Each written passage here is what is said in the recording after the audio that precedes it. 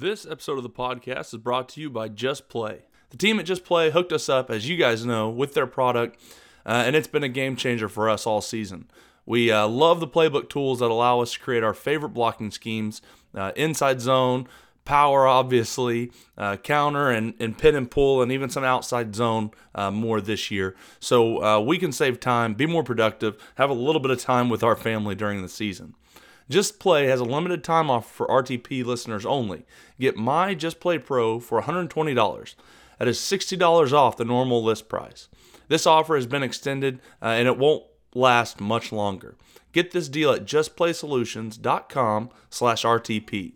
The best playbook tool on the market at justplaysolutions.com/RTP. Don't wait, go do it today.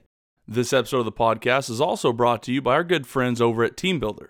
TeamBuildr is again offering coaches a free in-season football strength program. As you may recall, the New England Patriots squat up to 90% of their one-rep max deep into the playoffs.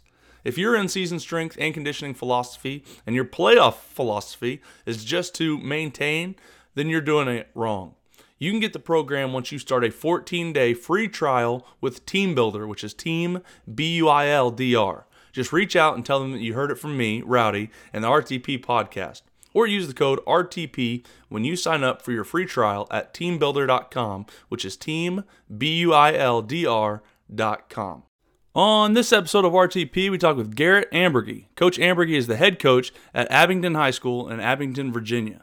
Listen as we talk with Coach Amberge about his incredible story of taking over Abingdon program 2 days before the season started and leading them to a 9-3 season and a district championship, while being named Coach of the Year in the process. Hope you guys enjoy.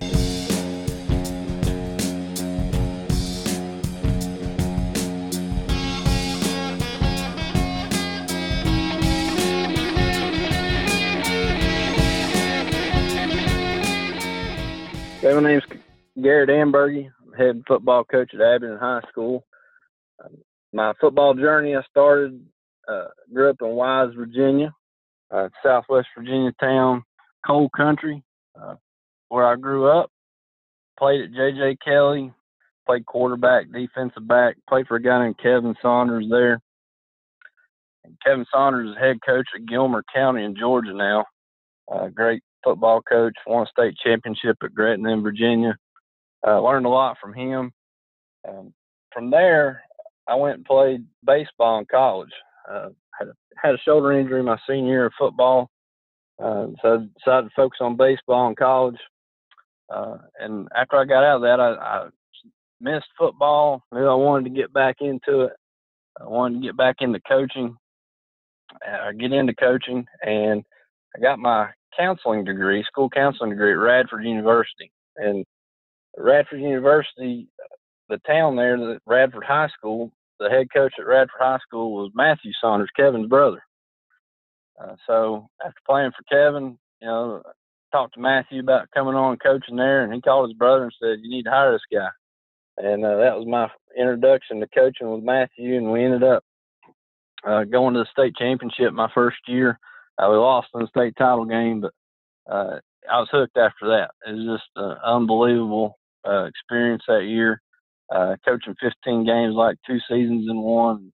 I knew, that this is what I wanted to do. So from that point on, I ended up coaching a couple years at Marion High School in Virginia.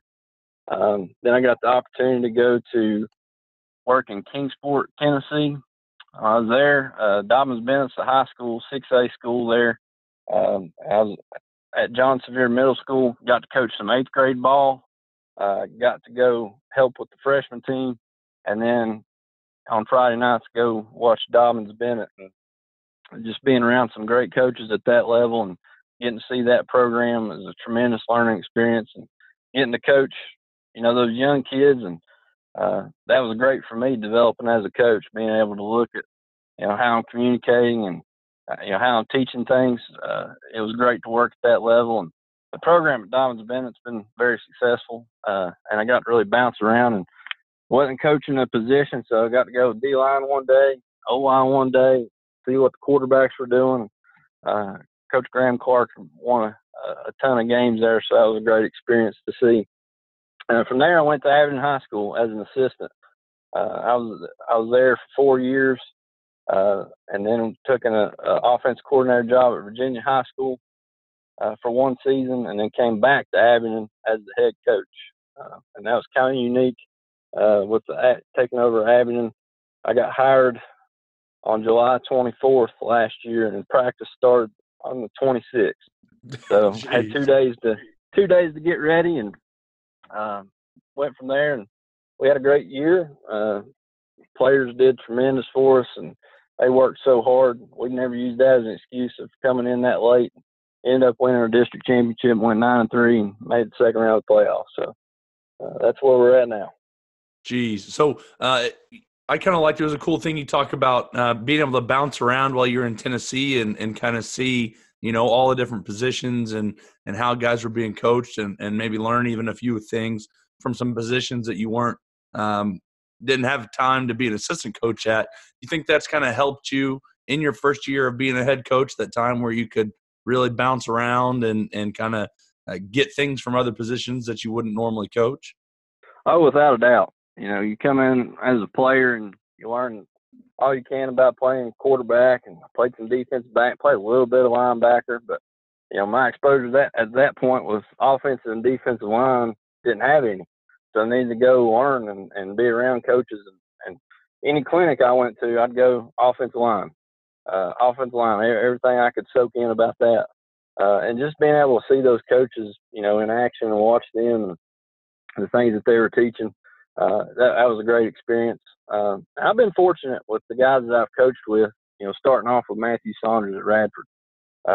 He's at that point, we were a triple option team, flex bone with a little bit of spread. I played in the wing T in high school. So I had wing T, and then I started learning the triple option, a little bit of spread concepts there with Matthew. I went to Marion, and we were totally spread, 10 personnel, our trips, 2x2, a little bit of empty. But that's where that offense was going. And then when I went to Tennessee, at that point, they were triple option, Georgia Tech, all the way. So I tried to immerse myself in everything I could learn about triple option and studying Georgia Tech, how they're reading defenders and how they're, taking into account for their force players and all those different things and the techniques on midline, all those things that I could absorb. And then went back to Abingdon, and they're Pro I. So had that experience. And then when we were Pro I 1 year, a new head coach came in. We went spread. We were a lot of empty at that point. Very fortunate coach, a great quarterback. He's going to come back and help coach our quarterbacks this year, Jake Sturgill. He set all kinds of records there, and we were throwing it around quite a bit. So had a lot of success there. And now I've taken this head coaching job. We had really strong running backs, good offensive line. We've kept the same offense as far as what we've done in the spread, but we're adding in those tight ends, adding in those, we call them the sniffer back, and adding in tight ends and sniffers, unbalanced formation, running the football and pairing it with that downfield passing game from the spread. Really trying to get into what those guys, like they're doing at Oklahoma, or having that power run game mixed with that down the field threat of the pass game. So I've been fortunate to be around a lot of different coaches, a lot of different styles, and that's definitely helped mold me to where I'm at today. Coach, what do you kind of hang your hat on as far as, being, you talked about some of the formations and the philosophy you got. What are some things you guys like to do in the run game that, hey, this is kind of day one install, kind of who we are, and then we'll branch off from there? Well, since we're on the Run the Power podcast, power for sure. Better believe it. Power. That's right. That was day one install for us this year, going with power. And that ended up being what we hung our hat on last year, and that stretch run of winning the district championship. We would, dress it up with some formations, and we would go unbalanced. And there were some things that we could do there. We liked going in that unbalanced formation, tackle over, tight end on that short side, and two receivers out on the unbalanced side. So we can still throw it out there to those two receivers, but we really created a lot of gaps there. But there really wasn't a secret to it. It was kind of one of those things we're running right here, and hoping through our preparation and our getting good at something. That was kind of our philosophy. We're going to perfect it, and we're going to run it and execute it better than hopefully the defense can stop it. But, I'm taking over that job last year, sit down with my assistant coaches, and I think that's something that has been huge in that, is those guys have been tremendous. We came in with 2 days before the season. Luckily, I was able to bring some guys with me. Chase Nunley and Rob Ratcliffe coaches our offensive line. Chase Nunley does a strength program and special teams. They're tremendous. And then we had some guys on staff there, Brent Tipton, Ryan Nutter, we're already on staff, and we just said, all right, we know we're coming in and we're behind the 8 ball as far as time, because they were a wing T team before I got there. And so they've been practicing wing T all summer. And he said, look, we got to get good at something. We got to hang our hat on this and perfect it. And those guys bought in, and they were tremendous. Coach, what are some things maybe that you've learned, talking about coming in at the very last second? I would assume you kind of had to pare everything down to some of the big essentials that a program needs, because you didn't have much time, and then you guys were getting started, with your football season. What are some things you've learned, or maybe even some tips that you can give other head coaches that might be getting a job, today or here in the next few days, here in the very end of July, now that you've gone through that?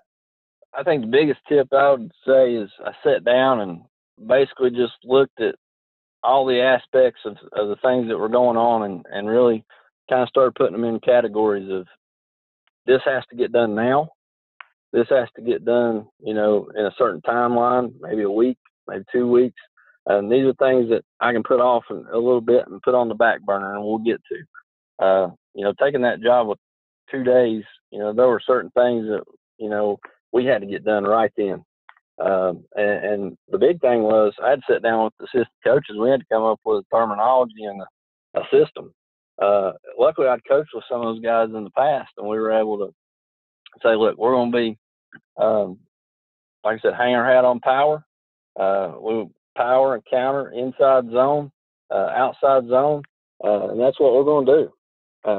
We can dress it up with formations, and down the road we end up adding, in a little trap and some of those things, the RPOs, but you got to start somewhere.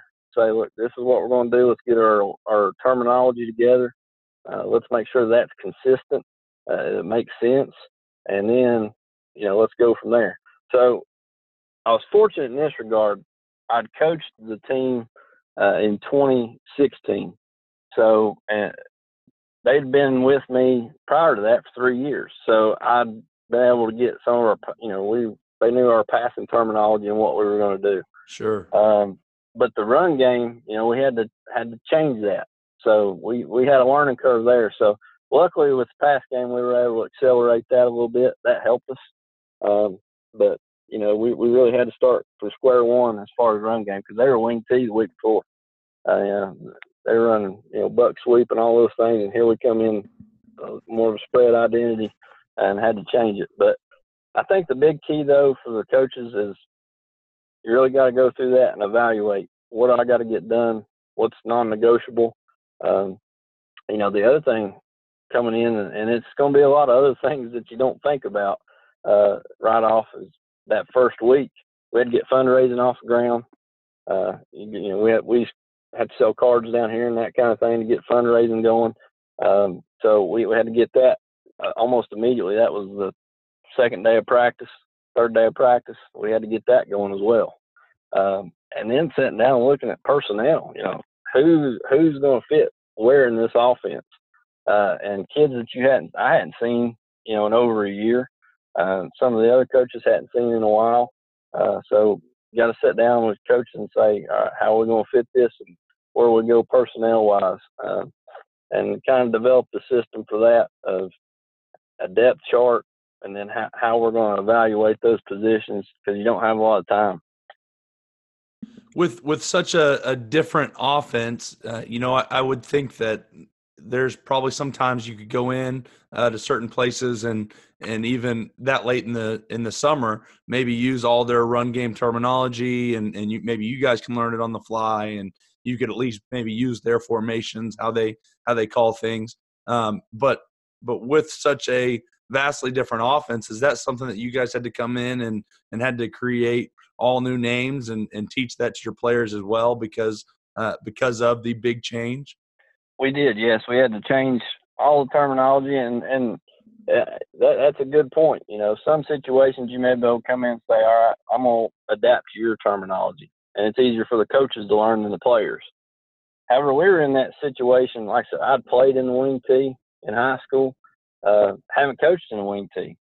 And I heard a guy on your podcast, one of the previous episodes, and he said something that stuck with me absolutely. Is he said, you got to know how to fix it when it breaks.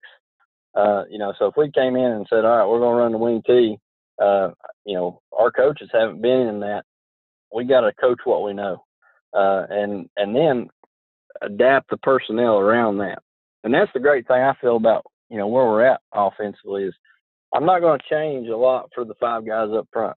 They got the toughest job in football. Mm-hmm. So let's make it easy on them. Let's be consistent with them. And we can dress it up a lot of different ways. Once we know power, we know we're getting the combo and the down block, and we're wrapping through. All right, we got power. We run with the sniffer and kick out. We run power read, which is just tweaking the running back and quarterback. No change for the offensive line. So let's make it as easy as possible on them and see if we can recycle some schemes. We run outside zone. We don't run the wide zone. We're really reaching and running. So now we can run a jet sweep to a receiver off of it. We recycled the scheme. It's different for the backfield action, same up front for the lineman. So really got to say, all right, we're going to make it as simple as possible up front on them so they can play aggressive and play physical. And then we can dress it up a lot of different ways. But that's where we're at offensively is I feel like we're not going to change a lot as far as our base core schemes. I talk about power and counter, inside zone, outside zone. But we can add, tight ends. We can add fullbacks. We can go end over formations.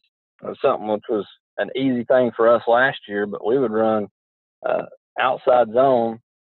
Sometimes with two running backs, a sniffer, and the two receivers, let's put on the same side. Maybe even do it out of a sugar huddle so that we're out there on the ball quick. Well, now we got a convoy coming at you. So we did some of those things to try to, dress it up a little bit, but keep the same scheme.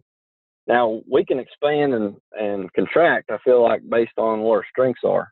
Like I said, we, in 2015, set all kinds of passing records and had a great receiver, Derek Yates, playing at Emory and Henry now, and Jeff Wallace playing at Emory Henry on the same team there, and other really good receivers. So we spread you out. We go empty. We go a lot of five wide. So we're still running inside zone, still running the trap. We still had power in, but now we were relying more on throwing the football every down or close to every down, even though we had those things in. Or we can contract it now, two tight ends. Let's get those 8 gaps in there, and let's run the football and then get a downfield throwing game with it. So it's not really changing the offense, but expanding and contracting based on personnel. Love it, Coach, man. You're speaking the language. That's the way we have to do it, I think, in high school. And I think so many guys pigeonhole it. And it's like, man, there's some years I have 4 really good receivers, and then there's other years I get a bumper crop of tight ends and they'll smash it. So, I mean, having the ability to be able to do both those things, and it's not confusing the kids. It's just, put a little bit more emphasis on that, pushing a little bit more on that. Nothing really changes. I think that's kind of the world we live in. It makes more sense to me too. Let's keep our core schemes and let's adapt to personnel instead of, I see sometimes the team, they may feel like, all right, we don't have the receivers we had, so let's go from spread to wing tee in one year. Now you're totally different. instead of, molding it around the personnel, what they can do the best. I feel like let's keep those core schemes and keep that identity, and let's adapt it to what we got. Maybe one year you got a tremendous running quarterback, Power Reed just takes off for you, and some of those other quarterback runs. We had a lot of success with a quarterback ISO a few years ago. Simple as can be, but very effective. So let's just get around that personnel and find those strengths. And that's a great thing about it too. Had a really athletic quarterback when I was at Virginia High as offense coordinator. Let's throw a little more option principles in there, but let's be purposeful with what we're doing with option and not just dabble in it. Let's really get reps on it if we're going to do that. So those are some things that are always going through my mind. The thing I was going to ask you too is, you coming in late, obviously, and not having to rock the boat much, let's figure out the things we need to get done, and let's be able to put plans together, put kids in those situations, find the right people, and then go win games. Now that you've kind of been there and you've had another off season, what have maybe been some of the maybe not wholesale changes is the word, but what have been some of the changes or the pieces of your philosophy that now you've kind of had a chance to really build that into the framework of your program? Well, coming in, like I said, before the season, the kids knew me a little bit, so I'd coached them before. That helped me a lot. But now having a full off season, I think, for one, the commitment that we have to our weight room, like I mentioned, Chase Nunn is our strength and conditioning coordinator.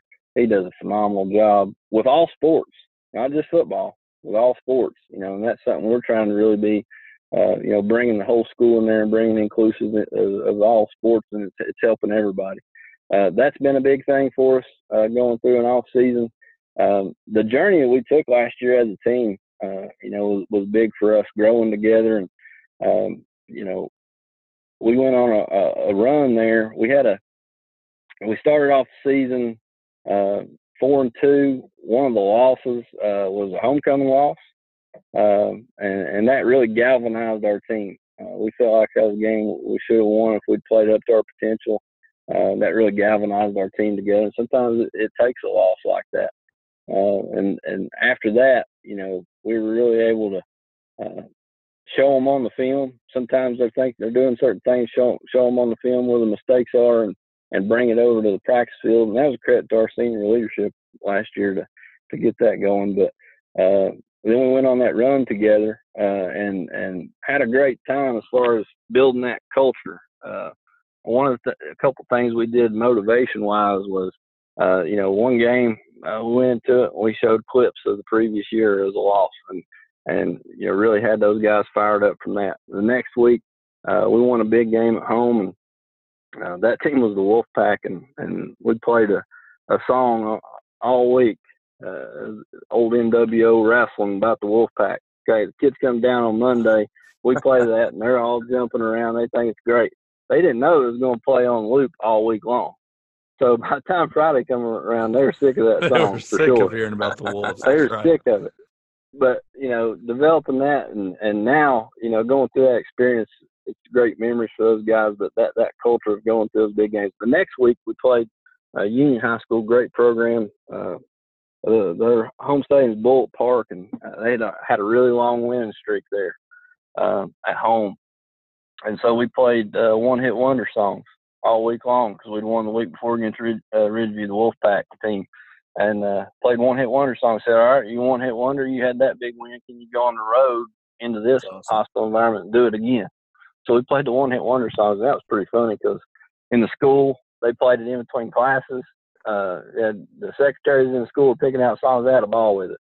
That is awesome. That's really cool. The whole school community really bought into, and that was fun. But going through that's kind of that culture you're trying to develop of going through and winning some of those tough games like that, and that carries over to your practice field. That carries over to your off-season lifting, and then here in the summer, what we're trying to get through, and we remind them a lot of that.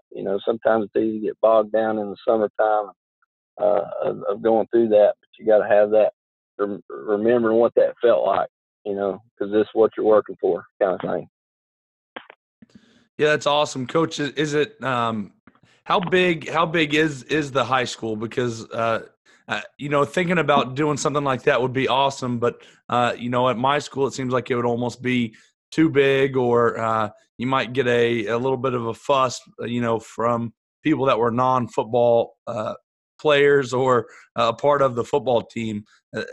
Just the thought of having a whole school bought into it that much that they would be willing to do that during passing periods, it sounds amazing.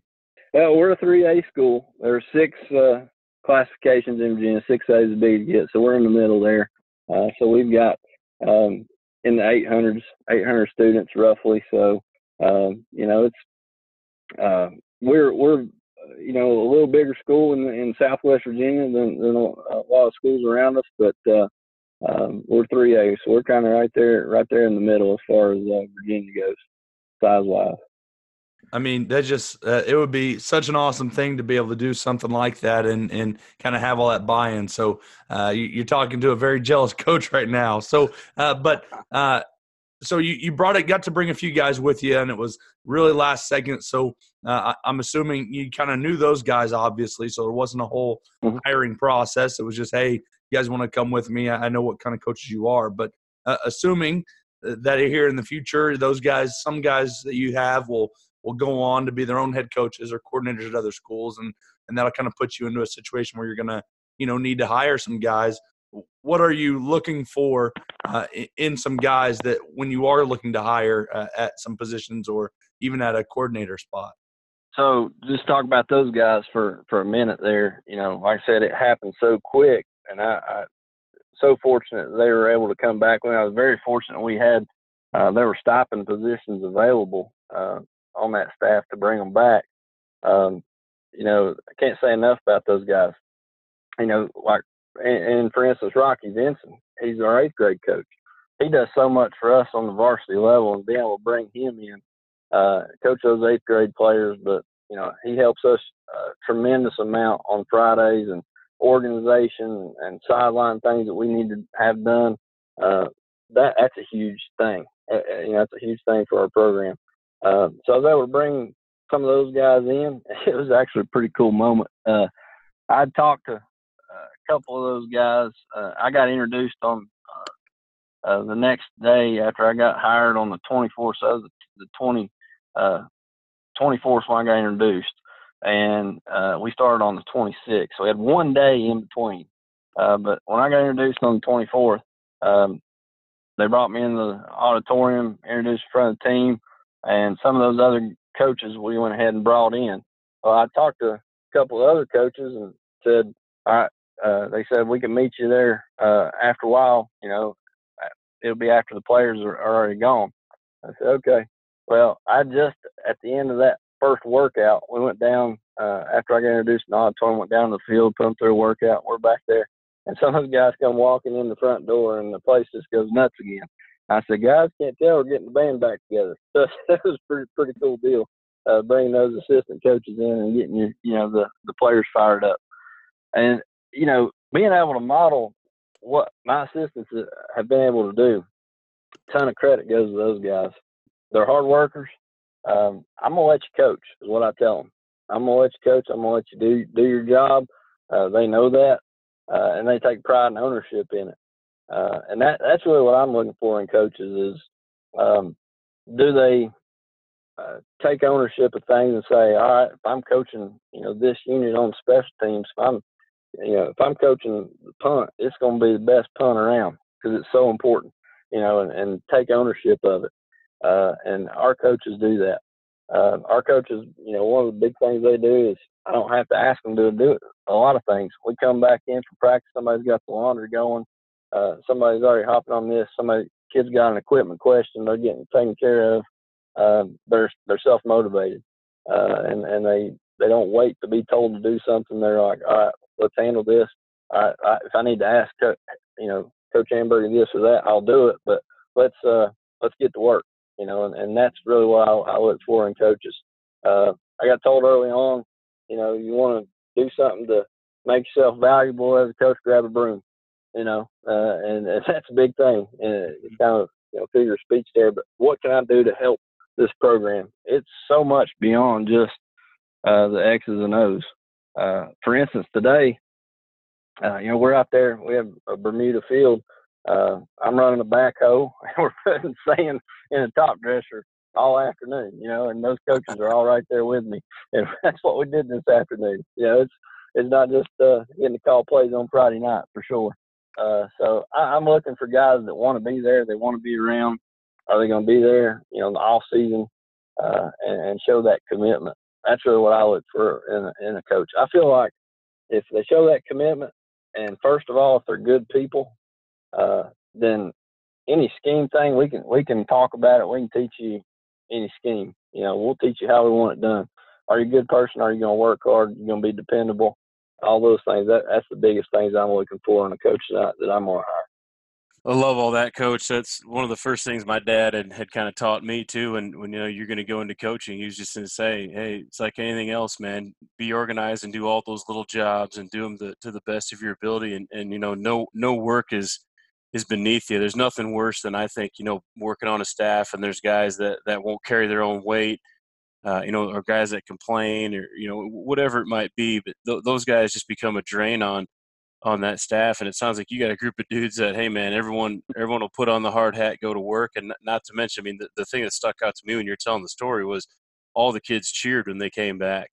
So I mean, the kids enjoy it, and they know that those guys are in it because guess what? They're there every single day, and they're building that relationship and they're setting that example for them. That's so huge. And I'll be the first one to tell you, I got 3 or 4 head coaches for sure on the staff right now. I feel like to be head coaches somewhere. Football knowledge and the just wanting to learn all they can all the time. I mean, we talk ball. That's what we do, all the time. And where can we learn something else?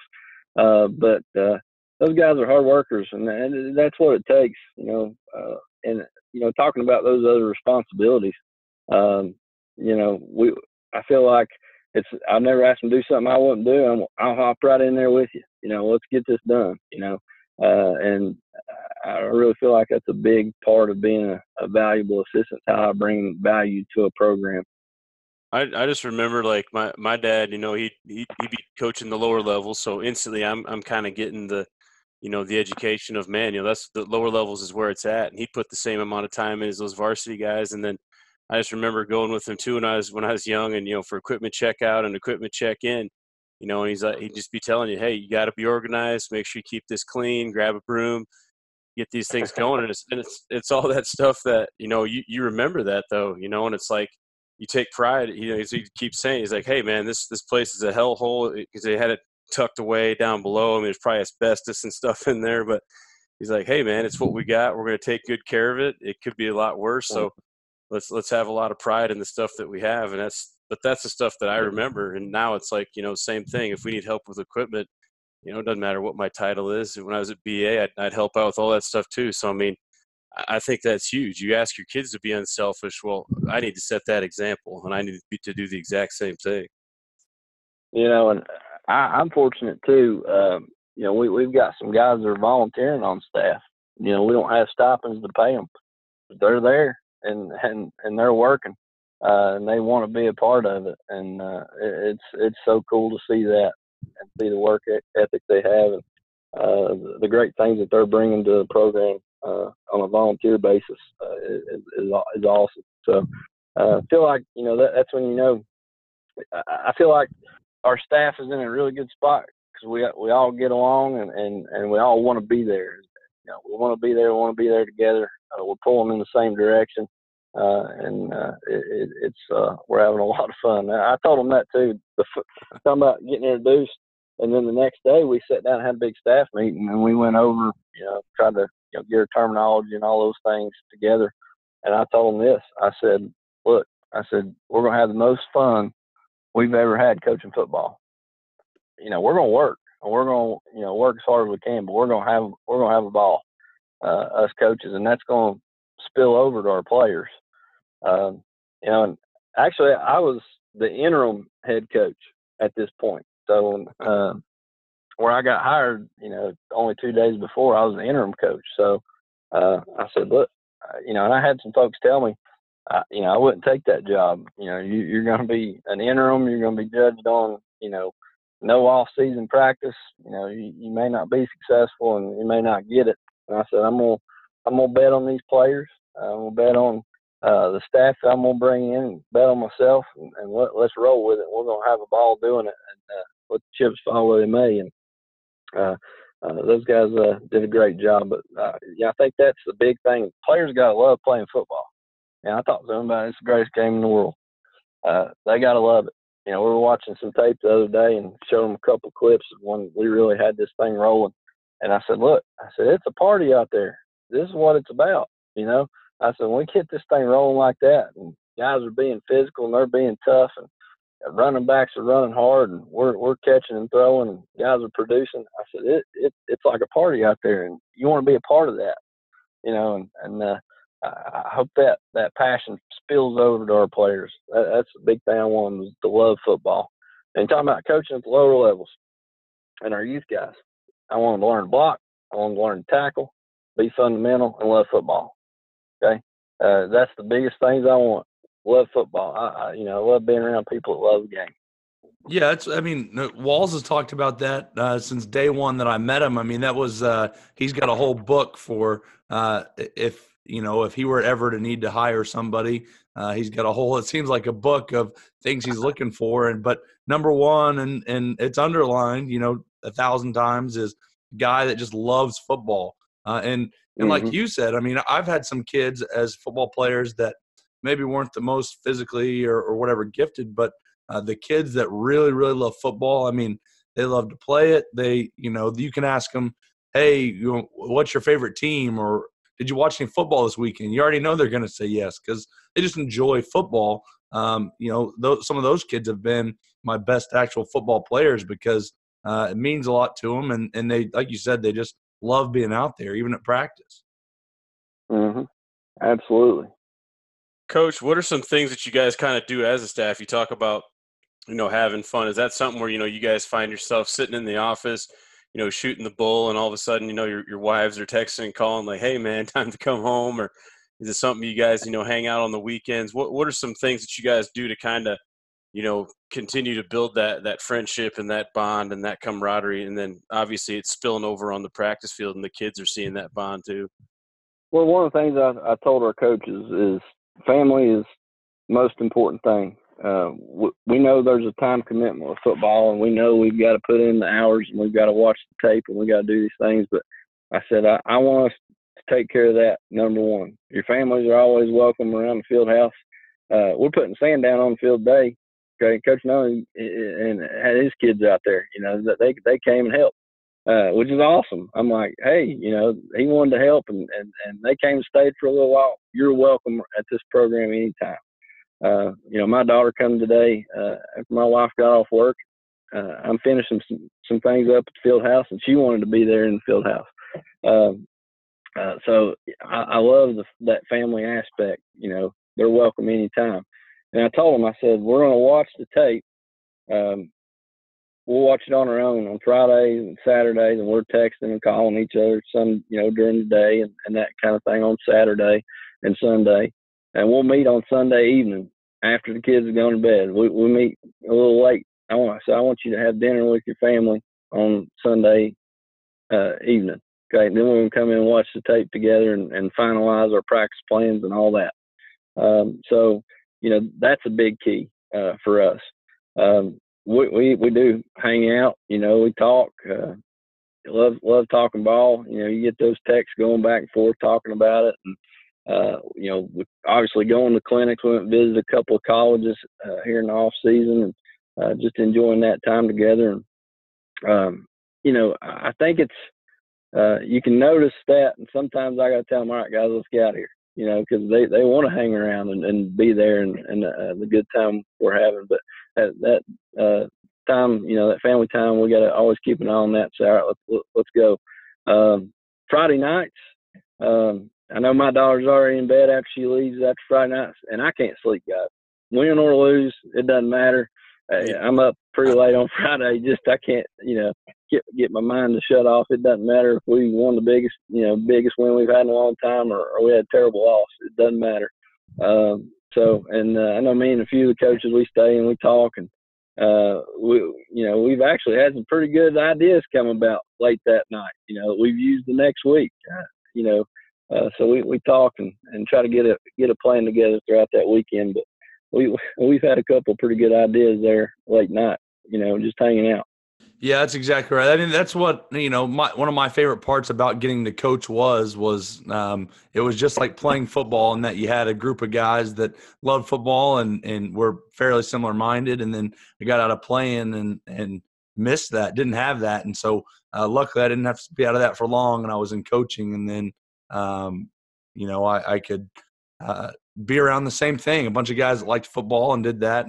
But like you said, it is important to take a little bit of time, be around your family, and make them a part of it. Because, my son's getting up to now, he's going to be 6, and he loves being able to come up there. And I remember, and so does Coach Walls, but when he was young, but I remember, like he said, when I was a kid, going up to Dad's summer workouts and sleeping on the couch in their football office that they had. And then you always had a bunch of markers and was always drawing on the whiteboard and had binders full of plays that I had drawn that Dad said he was going to run. I don't think he ever did, but he claims he did. And then, it was just a blast, and what a way to grow up. And then, I'm over at my son. He met a new friend over at a birthday party, and one of the first things he says is, "Yeah, that's my dad. He's a football coach." So it's kind of cool to hear things like that. Yeah, my daughter's 4 years old. She just turned 4. She was at the field house today, and like I said, she's drawing on the whiteboard and a stopwatch. And we got a room in the field house. We have some wrestling mats out. We do mat drills and that kind of thing. If she gets to go in there for a minute and run over some agility bags or something, she is happy as can be. So we do that quite often. Yeah, I love. I mean, I don't have any kids of my own, but a bunch of the guys on staff have some, and you'll be working, and there's a couple times like, hey, you want to meet up here and get some things done? I'm like, yeah, absolutely, I'll be up there. And I love when they bring their kids, and a couple times they're like, hey, sorry, I'm gonna have to bring like, dude, don't ever apologize for bringing your kids. Like, I don't care if they get in the way, they want to go play for 15 minutes. I said, I'll gladly extend this thing out an hour or two so we can hang out. And it's so much fun because then again, they start calling, hey, is Coach Walls going to be there? Or Coach Walls coming to stuff like that. I mean, it just ends up, like you said, nobody cares. And it just strengthens that bond. You kind of become like, an uncle or extended family.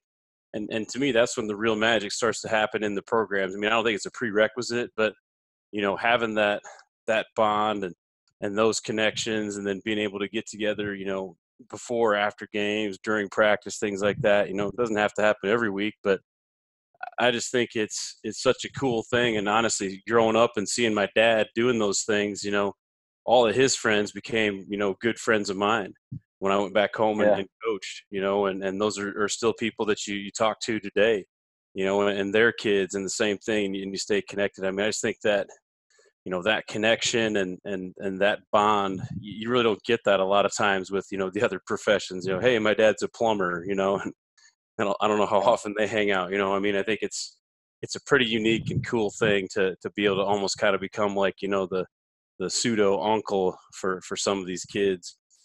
It's so much fun after a big win, and we get all the things cleaned up, and we got the field house cleaned up, and we're there at home, get candy bar and soda and popcorn or whatever, and watch the highlights, on TV together, and laugh and joke and have a big time. It's a lot of fun, man. Yeah, those are some of the fun ones when you get together as a staff, after you've stomped somebody and you stay up to wait to see the highlights. It's pretty funny. Or so, sometimes they'll have the camera shot of the sideline, so they might catch the coach, yelling at the ref or something like that, and everyone's pimping him. So I mean, those are some of my favorite times too. Like, man, I can't believe I did that. But yeah, those are the stories from the headsets. When they get yelled at. I remember you sit there with Coach Harper, and it's like, man, Walls blasting me or something. That's my favorite. Reliving all those things. Yeah, headsets are something else sometimes. got to make sure our coaches don't break any. That's what I tell them all the time. That's exactly right. You break it, you're paying for it.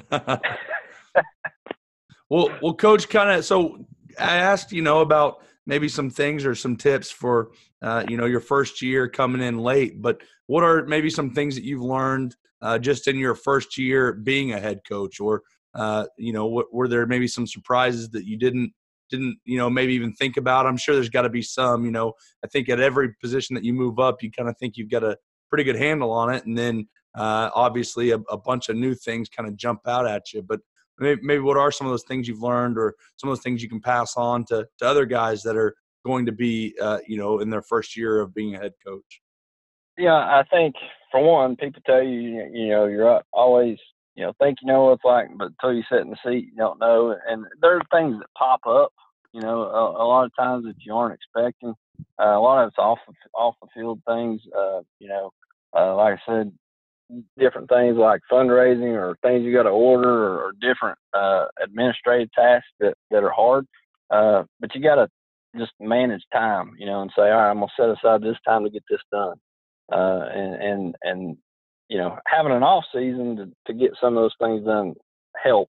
During the seasons, really, when those things can be a challenge too, is really setting aside, because you got to, make sure you're preparing and doing all those things. But some of those other things don't stop, even during the season. So you got to make sure, managing that time. I think, one of the things being a head coach, I called an offense before. I call our offense now. That doesn't change, but, just having the whole view at all times of everything. I remember, we had the tablet with the replay on there, and I'm thinking, all right, I'm gonna go over here and I'm gonna look at this, see what the front's doing. I'm doing that, and all right, we're on defense. They said, there's a penalty. You want to accept or decline it? I just had, say, here, take that tablet. You ain't got time to look at it, and just being Yeah. responsible for all that, and then that's where you got to rely on your assistant. Say, all right, what are you guys seeing? All right, now let's diagnose those problems, but keeping that full view of everything at all times. And I think, the other thing is setting the tone for the team at all times, getting that message out. It's almost kind of like, the politicians that set a narrative. That's what we got to do as football coaches and head coaches. Say, all right, we're setting this goal, we're setting this narrative. That's what we got to work towards, and making sure that team is going towards that. Setting that tone early in the week to then follow it all the way through practice. Really having that message for our guys. And that's like, we went back to those motivational tools we used. That was that, setting that message and keeping that laser focus on things. It's easy sometimes as a head coach, I think, for, some of the small details in practice to pass by you. So that's something I'm constantly working on is, I see a kid, takes the wrong step. I gotta address it. I gotta stay on all those things at all times. But really setting that message and setting that motivation and something we're striving towards, I think is really important as a head coach. I think that's so important, especially when you're still involved with the play calling, or you're coaching a position. At some of the smaller schools where you have to, but still having to not kind of quote play favorites. Like if I'm coaching the O-line, the O-line are my favorite guys, and I cater towards them, and creating some of those other factions, like you said, setting the tone for the entire team. Talking to the defense if I don't coach the defense. Making sure I'm present at special teams so they know that special teams is really, really important, because it's like you said. I mean, if the head coach believes in it and he sets the tone for it, the kids are going to follow suit. And if they see me, slacking off or not paying attention during special teams, well, guess what? It's empty words when I say, yeah, special teams is important, and I'm over there messing around with the offensive line. So I think, those words are so true, man. And you got to be conscious of it, because like sometimes you probably don't even think about it because you're so used to just being a position guy, and all of a sudden it's like, man, I probably need to go talk to the defense or go watch the defense or pay attention to this drill. So I think that's a huge, especially when you're a young head coach.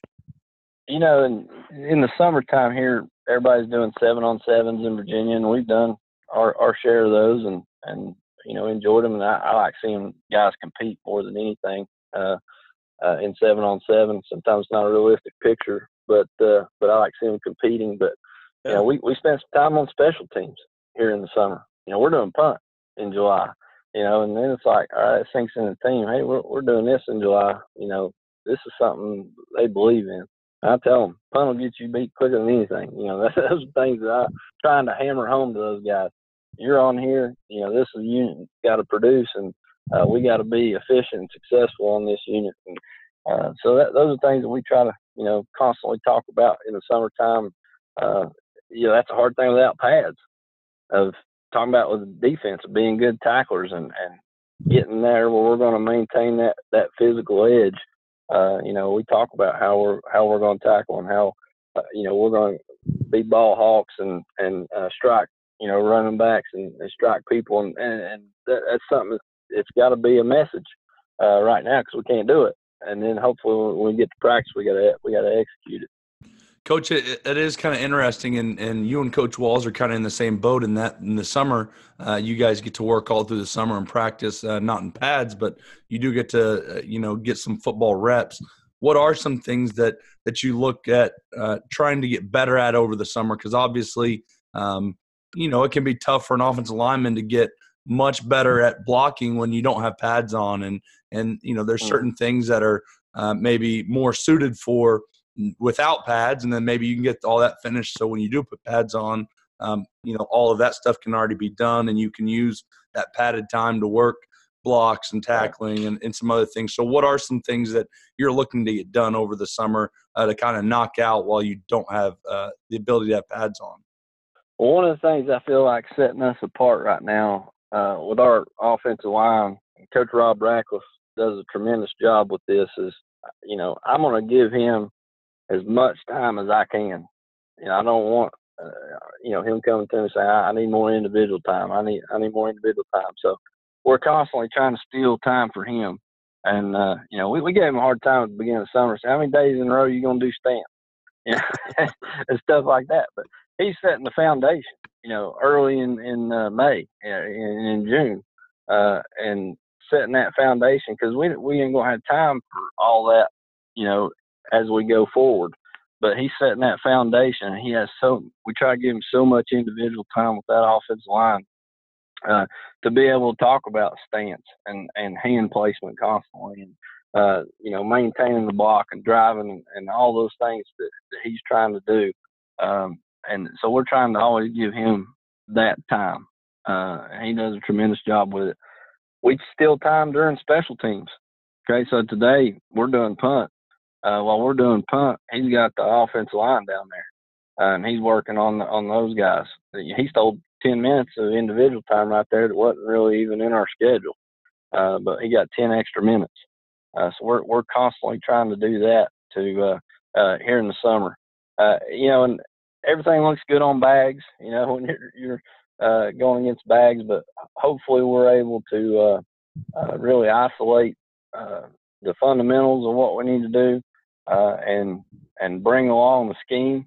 We're so far ahead now than we were last year, obviously, coming in that late, but just being able to go back and teach and reteach and say, it's okay if you make a mistake, and it's June or it's July, it's okay. Let's talk about it. Yep. And we've also been able to really include everybody and say, let's learn the concept. What are we trying to get accomplished here? Okay. It's a whole lot easier for us to now go change the formation. Mike Leach said it's a lot easier for me to tell a kid another place to stand than it is a new play. So I'm going to tell you another place to stand. We may have to adjust you a little bit based on where you're at, but let's dress this up in a different formation and learn the concept of what we're actually trying to do. And that goes with pass routes too. We know the spacing. We know what has to happen. Let's change the formation. Now let's get there. So those are things that we're trying to do in the summertime a lot.